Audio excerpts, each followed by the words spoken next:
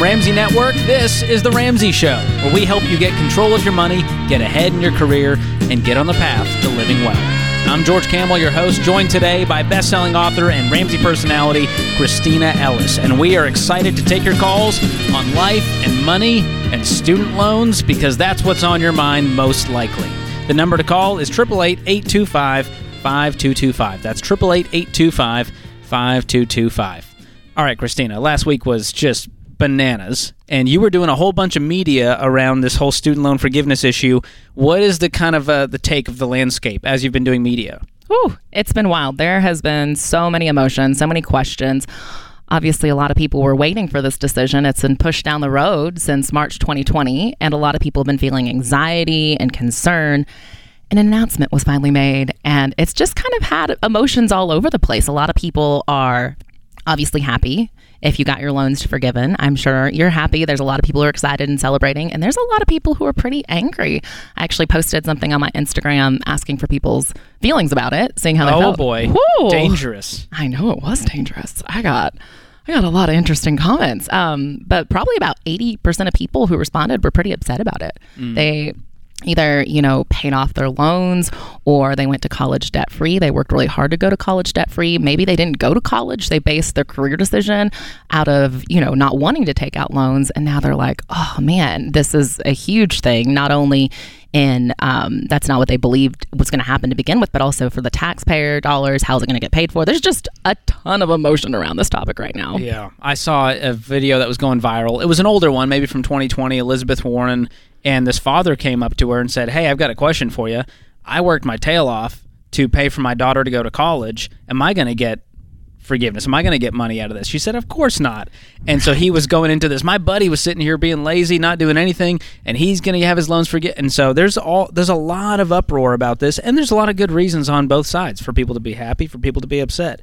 But I want to go over, in case you've been living under a rock, and just go over the facts of what we know, because right now it feels like there's more questions than answers. Right. And so if you don't know, President Biden announced student loan forgiveness, $10,000 for folks making up to $125,000, or if you're married filing jointly, $250,000 is the limit.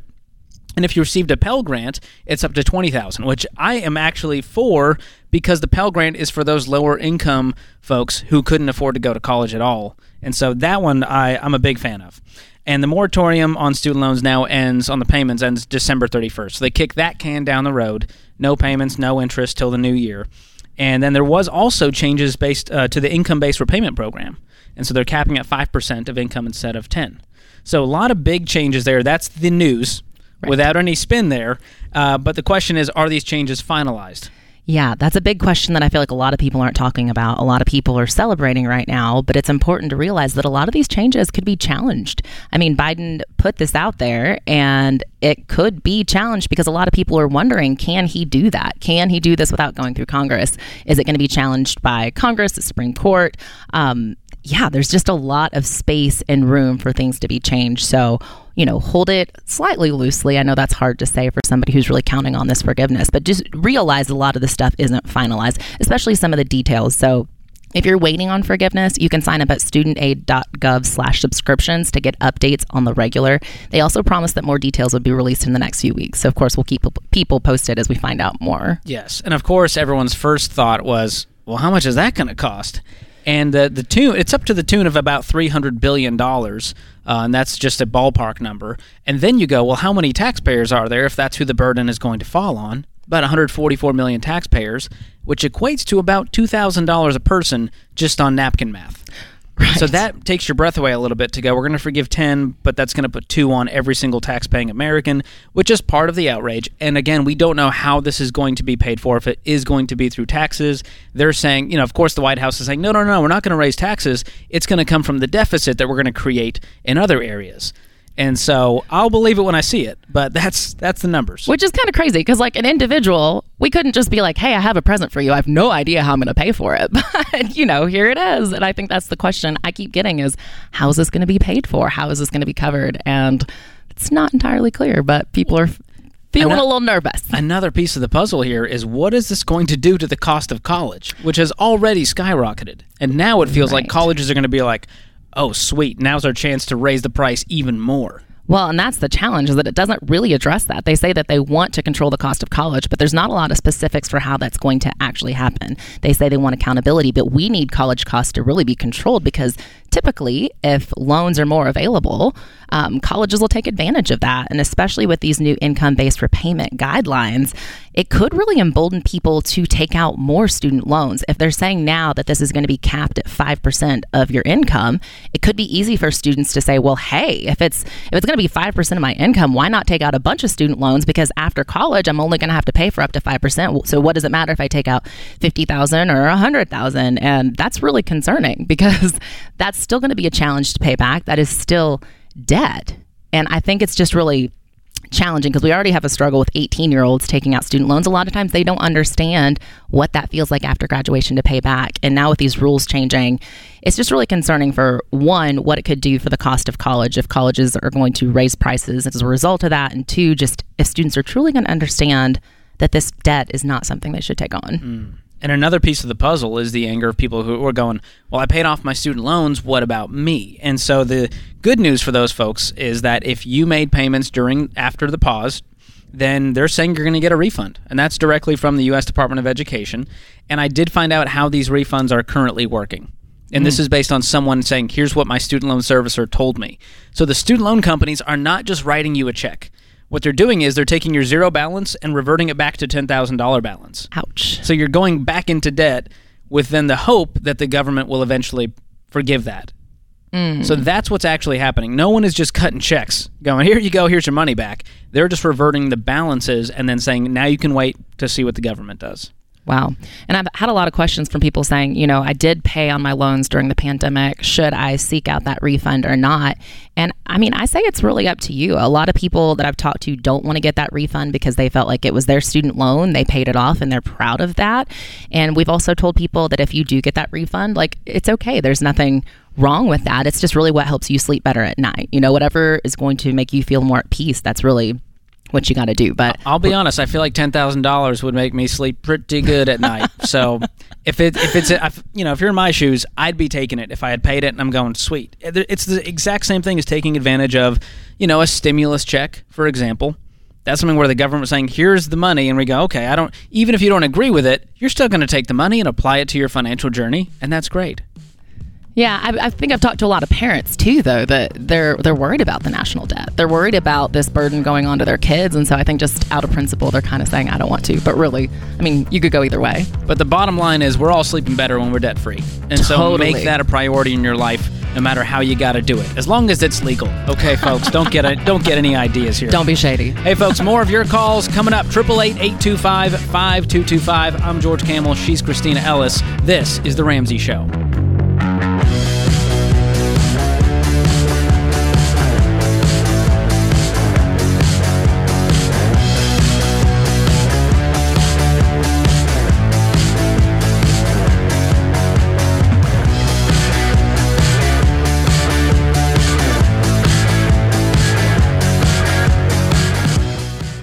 If current times have shown us anything, it's that the least expected events can and will happen, and we have to deal with it. That's why everyone who has a family counting on them needs term life insurance. For over 25 years, the only insurance company I've recommended is Zander Insurance. Not only because they search all of the top term life plans to find you the best rates, but over the years, they have constantly changed and updated their systems to make the whole process simpler and easier to get the protection needed.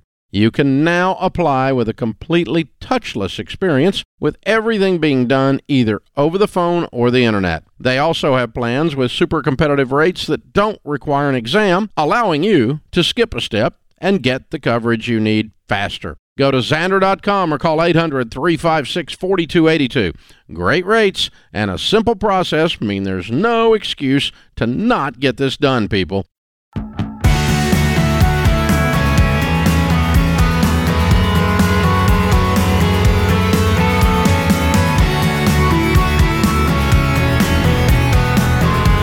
I'm George Kamel, joined today by Christina Ellis. This is The Ramsey Show.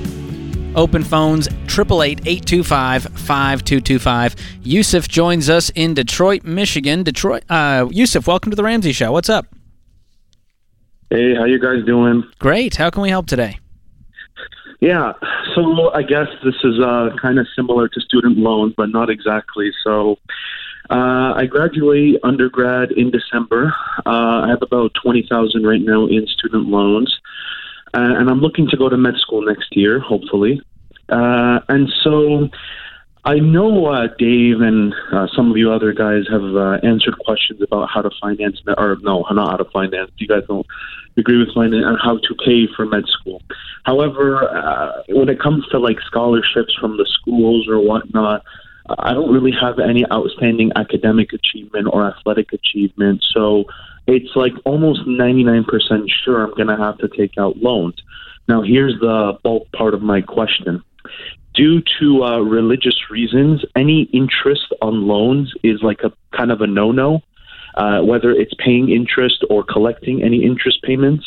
And so for faith-based reasons, I don't think I would at all feel comfortable, even if it's federal loans or private loans, because there's no way I would pay it back quickly enough and that interest doesn't accrue. So I guess it's a two-part question. One, what would you say is the best way to pay for med school if it's someone like me who doesn't have like a 4.0 and the best grades in the world and the best, MCAT scores and whatnot? But also, that's the first part. And then the second part is, if where it's most likely going to happen, I'm going to have to take out loans. Is there any kind of organization or any way that you guys know of that I could get some kind of interest-free loans if I need to take one out for school? I'm going to let Christina run with this one first, and then I'll give you my take. Yeah, that's a great question. I know med school is a challenging one. We get this question quite a bit because it is a beast to try to tackle sometimes when you're trying to pay for it. A lot, like you said, some of these scholarship programs are pretty competitive. But one of the very first things you can look with med school that I think a lot of people overlook is your school selection. There are med schools that are super expensive and there are some that are a bit cheaper. So the very first spot I would look at is what is the cheapest med school I can go to that I'm still going to have a great degree and be able to graduate debt-free. Obviously, you can work while you're in med school. I know it's a very tough program, so that can be kind of hard, but try to work and pay as you go. And then another great option is the military or some sort of commitment program where, of course, you're basically committing that you're going to work for a certain period of time, but they pay for your education and you get experience as you go. Now, when it comes to the question about zero interest loans, I'm not familiar with any of them. Obviously, there's some different foundations and organizations that do scholarships and fellowships, but typically when somebody is giving out a loan, they have a motive. Like they're in it to make money. Right. They want to make money. Yeah. So I think that part might be tough to find, but I think you can still be really strategic in figuring out how to go debt-free. What's your take, George? I totally agree. If this is something that is against your, religious beliefs, then you got to say, I got to find another way. And that might mean being creative. It might mean delaying med school. You said you've got $20,000 in debt right now. What is the urgency to go to med school? Could you work for a while and then save up and cash flow it? I suppose. I mean, I haven't really thought about it like that. However, the minimum, even in public in-state, I'm in Michigan, even the minimum public in-state med school is going to cost around about like $40,000 a year. And so 40 times 4 gets me $160. And me or my parents don't, and I don't know how long it's going to, I only have in December, I'll have a bachelor's of science in neuroscience. So it isn't exactly a degree in which I can go and get like a high 5-figure job right out the gate. So it wasn't something that I thought about. I did think about something called the MD PhD program, where essentially you get both an MD degree and a PhD degree. However, it's double the length. So instead of 4 years, it's 8 years. However, it's free. Actually, you get a stipend, you get paid. So I've been thinking about that, but I have actually never thought of just delaying it and just try to save up. No. I mean, if you can get into one of those MD PhD programs, that's incredible, and it will take longer, but you also will leave there making an incredible income and zero payments. Well, one of the challenges with the MD PhD program, as you did say that you're more of an average student and don't really have any standout achievements, those are pretty competitive programs to get into. They're similar to getting a competitive scholarship or a competitive fellowship. That being said, you may want to try for it regardless. I'm all about shooting for the stars and giving it a shot. I mean, you don't have anything to lose by trying, but those are typically pretty competitive. And with going with what George was saying about potentially working first, a lot of hospitals have programs with tuition assistance. So maybe you could even find a hospital where you can work in a research lab and potentially have them pay for part of your education as you move forward. I think one of the biggest things is just being really creative and strategic. I love that you're saying, hey, I am not going to take out a loan with interest. Like, that is a hard line. And I think whenever you make that hard line in the sand and you say, hey, I'm not doing this, no matter what happens, no matter what the cost, you're more likely to be strategic. I love that you're even calling into the show, because that means you're thinking outside the box and you're thinking, what can I do? But, look into, how do you feel about possibly going into the military or serving in that way? I've looked, okay, so I'll say this. I'm a dual Canadian-American citizen, and so I could technically, I'm only applying to med school here in the States.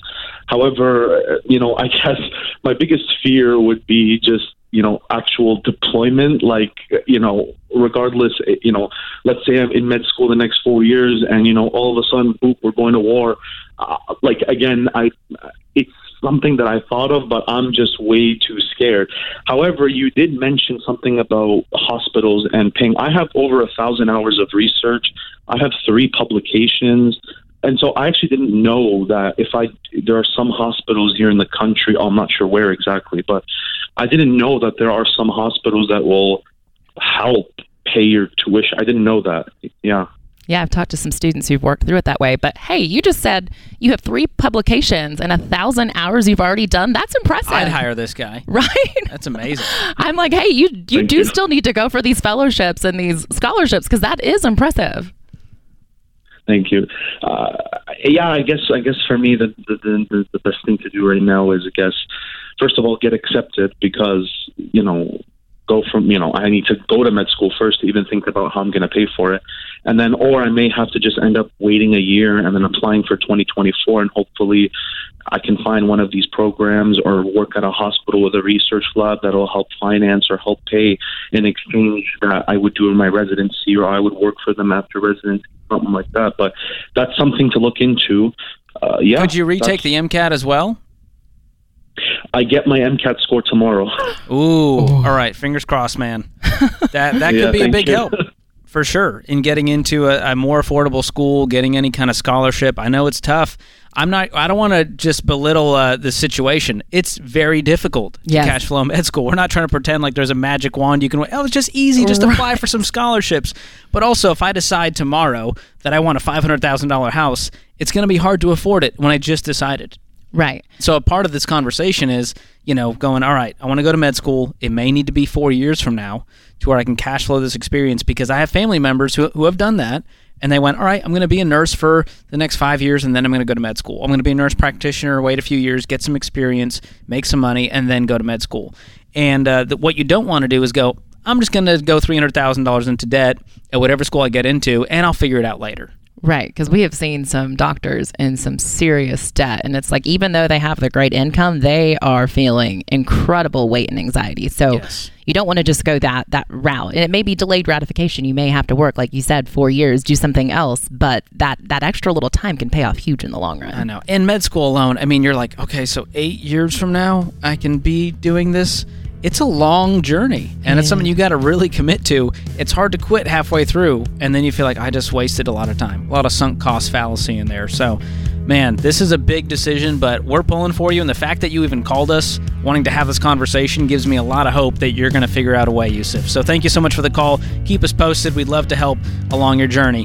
888-825-5225. Let's talk about your life and your money. This is The Ramsey Show.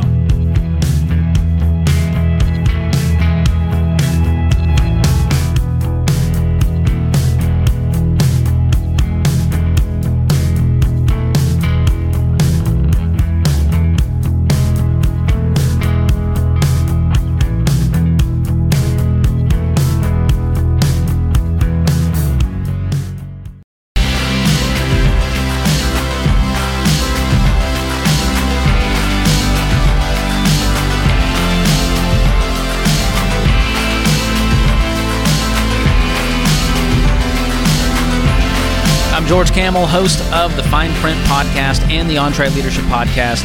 Joined today by Christina Ellis, best-selling author and Ramsey personality. If you want to check out any of the shows I mentioned, including this one that you're listening to, you can find them all on the Ramsey Network or wherever you listen to podcasts. Open phones, 888-825-5225. Julia joins us up next in Hartford, Connecticut. Julia, welcome to the show. Hi, thanks guys for taking my call. My question is, I work at a college and don't get paid a lot, and money is very tight. And my children are 14 and 15, and one of the benefits is that they get free college tuition. So I'm trying to decide, do I stay there for the next 8 years or so to get that benefit, or do I leave somewhere and make more money? That is quite the dilemma. So what does this school cost? Tuition alone is $40,000 a semester. Today's rates for both of them to go 4 years each and commute, it will be $20,000 total. I'm divorced, so my half would be $10,000. What is your current pay at this college? It's $40,000. And how much do you think you could earn if you worked somewhere else? I'm going to say 50 to 60. Okay. What kind of work are you doing? I do paperwork in one of the departments. I'm not a teacher. Okay. So are you saying you'd go work at another university that would definitely pay more? Are you sure of this? Maybe not necessarily university, but just something else in my field.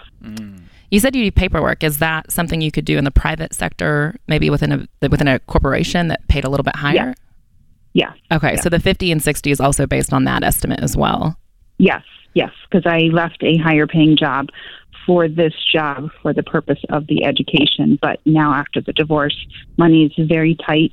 And with my oldest being 15, the other concern is the child support will get split in half. And then a year and a half later, it'll be zero. Now, this college benefit where they get, you said it's free tuition. Is that one of the benefits where they're eligible to go anywhere in the state, or is it just at this specific college?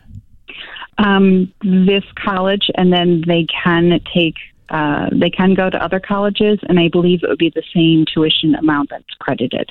So if tuition's $30,000, they get $20,000 credit. Okay. And then tell us more about your kids. What are they kind of thinking about for the future? Are they for sure going to college?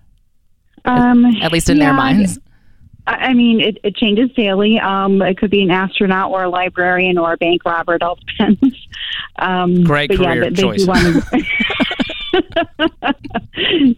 They do want to go. My worry is you sacrifice this your career, and then they go, "Nah, Mom, I want to go way over here across the universe.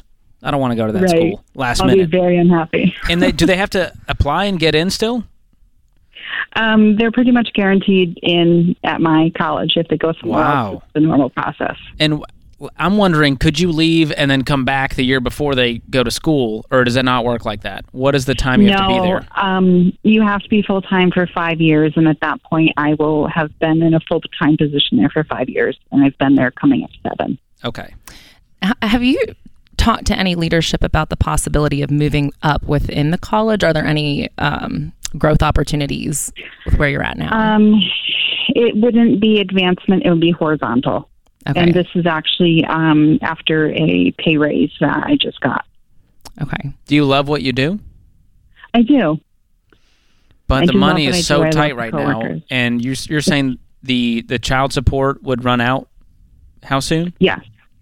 My oldest is 15, almost 16, so a couple more years. And then what happens if you're still making the same salary? So my ex-husband is set to retire about the same time that the kids will be 18, and hopefully he will retire on time, and then I will collect on his pension. If not, I definitely need a second job or a different career. Have you had a conversation with your ex-husband about paying for college? Would he have money to pay for them if you ended up switching careers? He would not. The money that we did have saved was used up by him, so there's zero in savings on my end. Well, he drained the college savings for the kids? Yes. Oh, my goodness. He used it on himself for school, which would have covered all of their costs. That's brutal. Well, Yeah. here's my thing. I don't want you to suffer for 8 years in order to make this happen, because the truth is they have options and they have time to work. They can cash flow. They can do scholarships, and Christina can talk your head off all day about all the ways they can do that. And so I think I don't want you to get so, tunnel vision on this is the only way and this is where they're going to go to school and have that plan fall apart. I'd rather you go work somewhere else, love it, and then we figure out a new plan for how we're going to pay for college. Right. That's exactly what I was thinking. I don't want to diminish the $40,000 a year because that is significant. However, I do feel confident you can figure out other strategies to graduate debt-free. Obviously, yeah, that's where my area is, and I just love talking people through it because there are so many options, especially nowadays. And you have 14 and 15-year-olds. So if you were talking, your kids were in their senior year and it's next year that we're talking about, I'd be a little bit more nervous for you. I'd be like, let's get going now. But at 14 and 15, that's when my mom talked to me about going debt-free, and that gives them time to really put together a strategy to start building up their resume throughout high school, to work jobs when they're in high school, to start really thinking about how they can stand out in the scholarship application process. And I think if you're less stressed, if you're not feeling that weight of money worries, you're going to have a lot more time to pour into their lives and to help them figure out how they can go to college debt-free. I think that's going to be a win kind of in both directions. They're going to learn a lot through the process of figuring out how to pay for their own education, and you're going to feel a lot better being able to provide for yourself and your family and not feeling that weight and financial stress. Well, Julie, I want to gift you two things before we go here. One is Ken Coleman's book, From Paycheck to Purpose. That's for you to advance in your career, get paid more, do what you love. So hang on the line. Austin will send you that. And we're also going to gift you a code to watch Borrowed Future, our documentary on the student loan crisis, with the kids, and then start a game plan, start a conversation for how we're going to do this thing. So hang on the line. Austin will pick up. We'll get you both of those. David joins us up next in Pinehurst, North Carolina. David, welcome to the show. Hey, Jordan, Christina, how are you guys? Doing great. How are you? Good. Living the dream. Your phone sounds like you're a robot. Can you fix that for us? How's that? That's a little better. What's going on? So, a question for you guys. I got a little bit of context first. My wife and I recently became debt-free. We're actually coming on the show, not tomorrow, but the following Tuesday to do our debt-free stream. Oh, awesome. Congratulations. So, we'll hopefully get to meet you guys next week. But currently, we're sort of working on bumping up our life insurance. We both have insurance through our employers, term insurance. And we both work outside the home. We have pretty fairly equal incomes. We have one child. We don't own a home. We're debt-free now. Like I said, we both have term policies. We're looking to try to get up to 10 to 12 You're breaking up on us here, David. So what's your income and what's her income? We're both making about 100 now. Each? Yes. Awesome. Okay. And how much is offered through work? So we both have about a $500,000 policy now. Okay. So that's a great start, but we always say you don't want to rely on that, because if you switch jobs, that's over and you got to restart, and now you're paying a whole lot more to sign up for term life later in life. So you want 10 to 12 times your income, which for you guys you're looking at, $1 million, $1.2 million policy each. And I would just tack that onto the $500 you already have. It's not going to cost that much. How old are you two? We're both in our mid-30s, 35. Mid-30s, and both healthy? Yes, very healthy. Go jump onto our website, RamseySolutions.com, and click on Trusted Pros. Get connected with Xander, and you can actually play around with those term life quotes online, and they're surprisingly affordable for young people who are super healthy. I'd go ahead and lock that in now before you come here for your debt-free scream. That's a huge step you guys are taking. So, George, we did go through Xander, and I guess the question is for us is that my salary is projected to be probably 5 to 10-fold of what it was in the next 10 years or 15 years. Okay. So what would you look out? Would you increase the dollar amount since we're locking in rates now? And would you decrease the length of the term based on, us being financially stable now? I would still do a longer term since you guys are younger, and you can always add more later. What we did was I got my new one in place that was cheaper, and I got rid of the old one. Sometimes it makes sense to just add another one on top of that, and you can kind of ladder it. So you can go either way. You can do the math and see what's more affordable, but as long as you've got that in place, you're going to be debt-free soon, man. That's awesome. Way to go.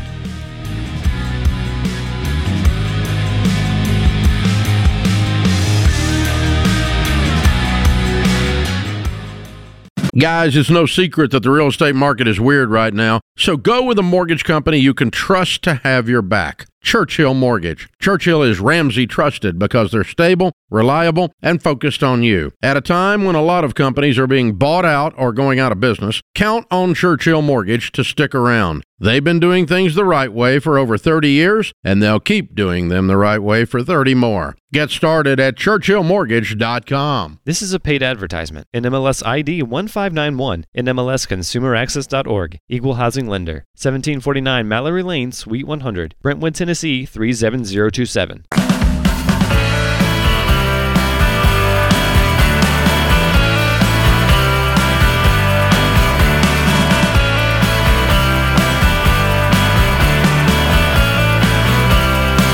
How many times have you found yourself saying, one day, when you're thinking about a goal that you have, one day I'll be able to buy a house, one day I'll be happy with my career, or one day I won't have to battle with anxiety anymore?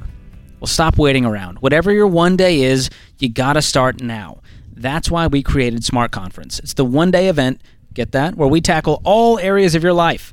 And we could all use that kind of boost right now. You're going to hear from the nation's top thought leaders on money, career, mental health, relationships, marriage, and leadership. This is like the Ramsey Buffet. This event is hitting the road. We're going to Dallas, Texas on Saturday, October 22nd, and event passes are selling fast. VIP and Platinum, already gone, sold out. But we still have general access passes for just $39 for a whole day event. Best-selling authors and world-class speakers include Rachel Cruz, Dr. John Deloney, Ken Coleman, Christina Ellis, Dave Ramsey, and I'll be there too. In full force, guys. This is a fun event, and not to mention we've got some special guests, Craig and Amy Groeschel from Life Church, talking about leadership and marriage. It's going to be awesome. Lots of surprises, very entertaining, live music, just for $39. You can't beat that, Christina. Come on. That's incredible. Go get your passes. It's worth traveling. A lot of people fly all over the country to see us at these big arena events, so it's worth it, worth the drive, worth the flight. RamseySolutions.com/events is the place to get your passes. This event is going to sell out.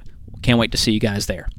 So, Christina, before we went to the break, we were talking to our friend who's coming to do his debt-free scream soon, and he was asking about life insurance, and I wanted to clarify because we ran out of time and his phone sounded like he was from outer space. But we say you want 10 to 12 times your income in a life insurance plan, term life only, no whole life, run as far away as you can from anything that says permanent or whole life in there. Yes.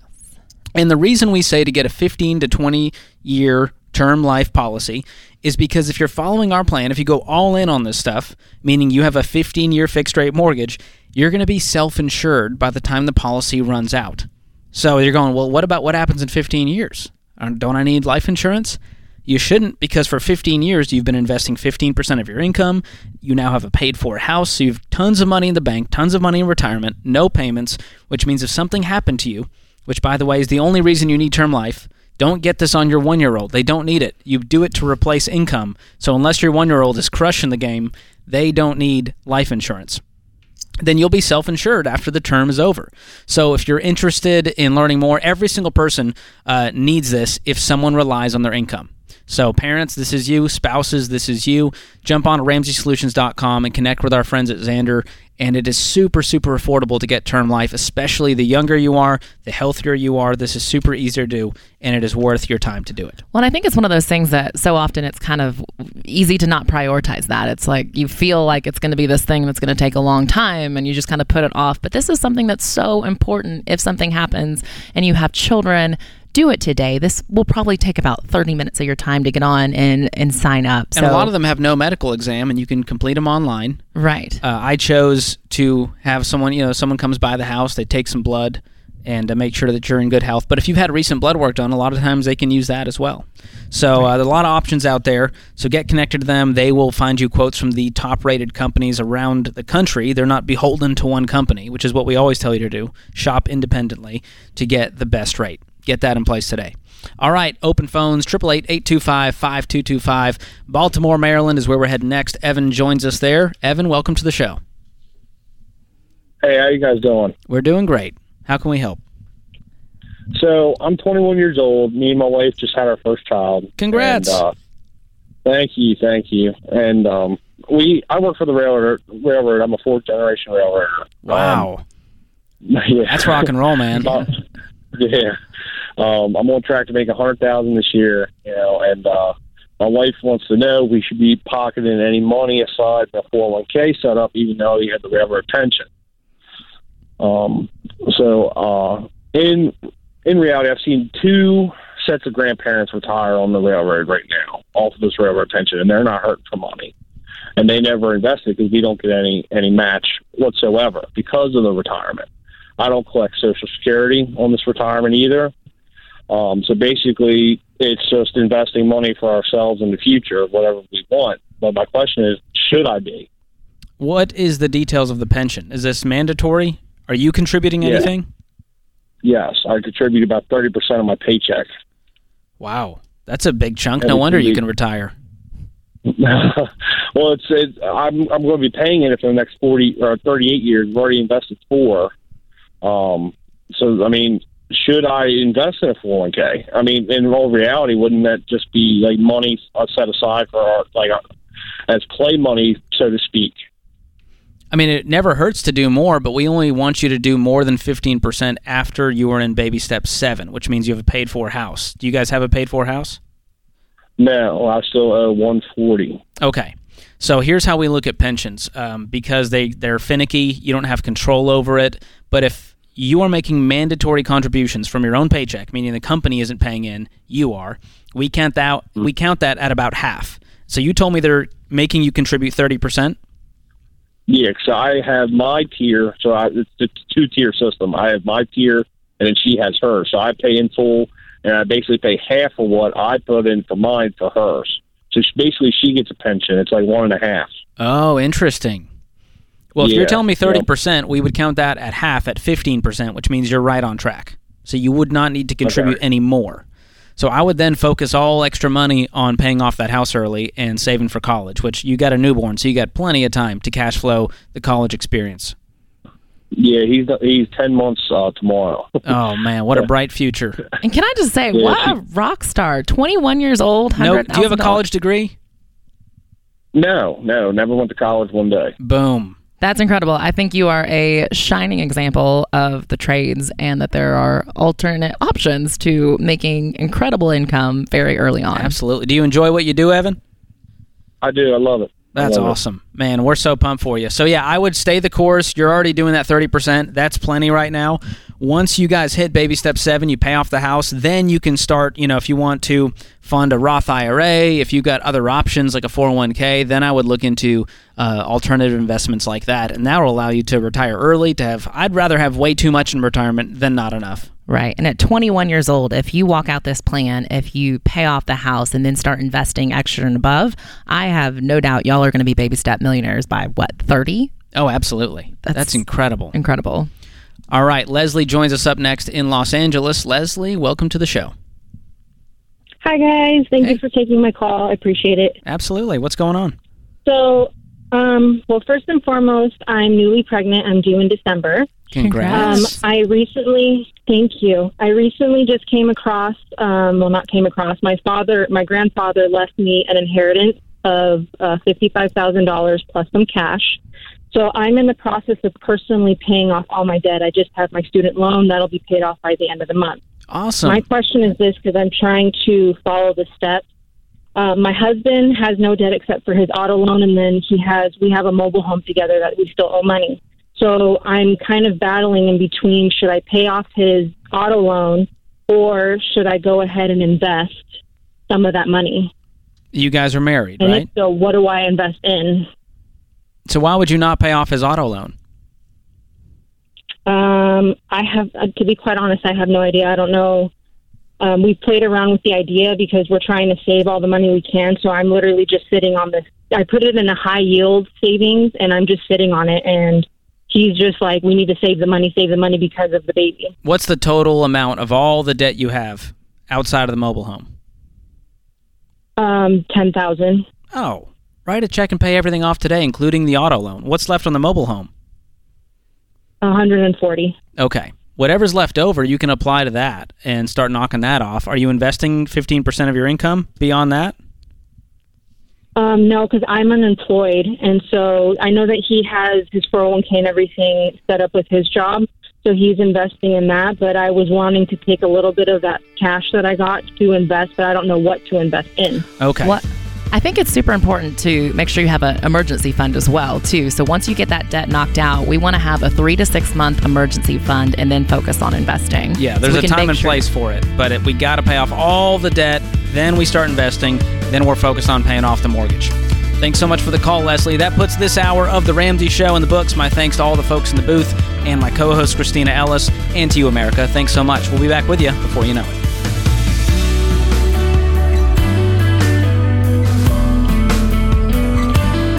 Do you love a good Dave rant? Want to see the latest Ramsey Show videos going viral? Check out your favorite moments from The Ramsey Show on YouTube. Go watch and subscribe to The Ramsey Show channel on YouTube.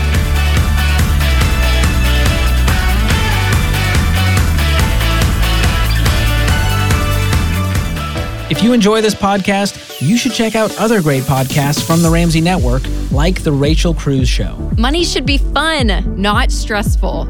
I'm Rachel Cruz, and I'll show you practical tips on how to save money in your everyday life and get out of debt even faster on The Rachel Cruz Show. I'll show you that you can take control of your money and create a life you love. Listen to The Rachel Cruz Show wherever you listen to podcasts. Hey, it's James, producer of The Ramsey Show. This episode is over, but check the episode notes for links to products and services you heard about during this episode. Thanks for listening.